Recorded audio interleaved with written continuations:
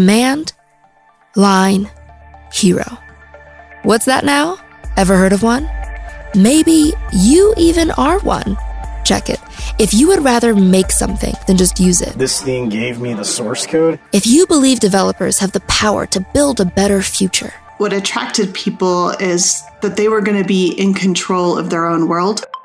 If you want a world where we all get a say in how our technologies shape our lives. Growing and growing and growing. It became a movement. Then you, my friend, are a Command Line hero.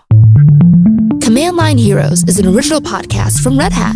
In this brand new series, we bring you stories about the people who are transforming tech from the command line up. Fast iterations, fast cycle time, people working together collaboratively. Anyone who has seen any of the code is mentally contaminated.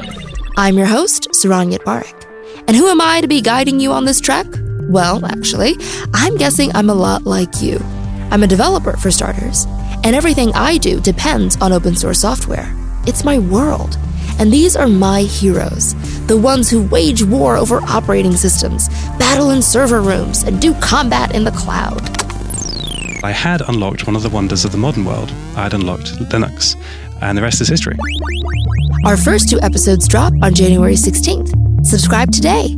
To find out more, go to redhat.com/commandlineheroes.